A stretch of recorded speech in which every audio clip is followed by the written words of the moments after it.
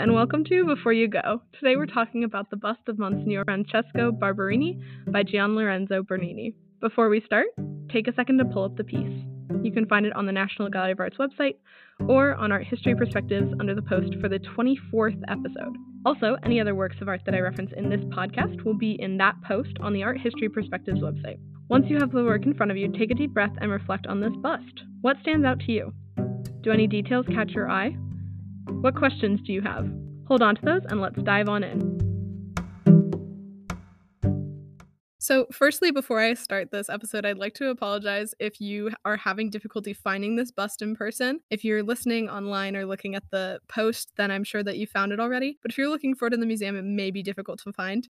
Like the Chalice of Abbot Suger, which we talked about in episode 8, this work is hidden on the ground floor of the museum, which can sometimes be difficult to find. However, this is one of the coolest works that I think the National Gallery of Art has, just behind the portrait of Ginevra da Benci, which we talked about in episode 2. So I highly recommend trying to find it if you can. If you can't, maybe you just listen to this later on.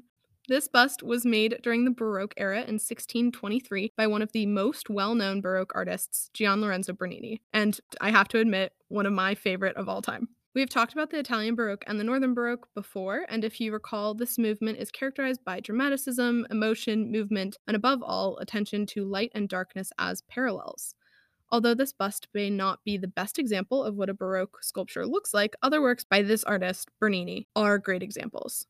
Such works as Apollo and Daphne, The Rape of Proserpina, and his own version of the David are some of Bernini's best-known Baroque sculptures from this period. Although it's difficult to compare these works to our sculpture for today, this bust is still a great example of Baroque work, and a great example of how understated Bernini's talent could be, even though he was known as a dramatic and emotional Baroque artist. Before we get into the Baroque aspects of this bust, there is an interesting story behind this work. This bust was an important part of Bernini's career as he continued to grow in popularity among the important families of Italy, and more specifically, Rome. This bust was created after Monsignor Barberini had died. Therefore, it was entirely created from paintings of the Monsignor and descriptions given by his family. So creating this bust was not an easy task, especially since Bernini had never seen this man in person.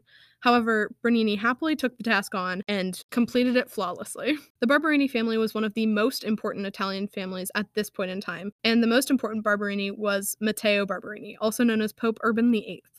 Pope Urban VIII was a friend of Bernini's before he began his pontificate, but once he was elected as pope and after the completion of this bust, he solely used Bernini for his artistic pursuits as pope. This meant that Bernini was commissioned for the baldacchino and the chair of St. Peter, which are pieces of the altar at St. Peter's Basilica, as well as the architectural borders for the piazza in front of the basilica.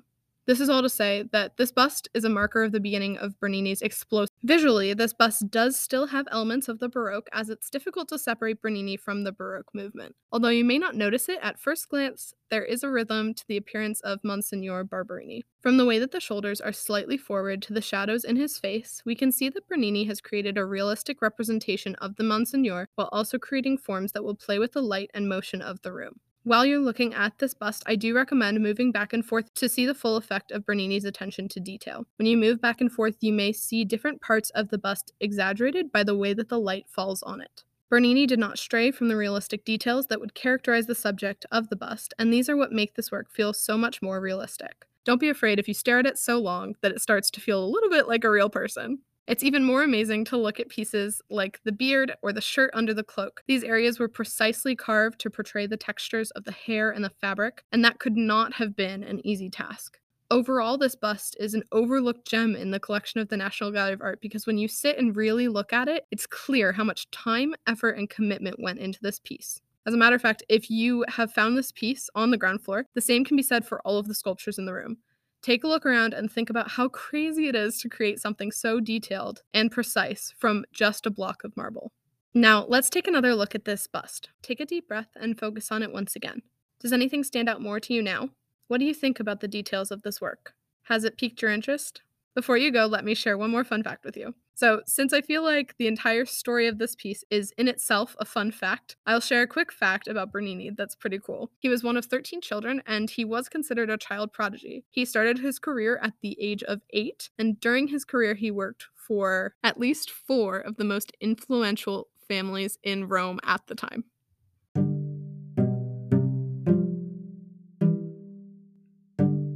And that is it for Before You Go, episode 24, Bust of Monsignor Francesco Barberini by Gian Lorenzo Bernini. I hope you enjoyed, and I can't wait to share The Voyage of Life by Thomas Cole with you next time.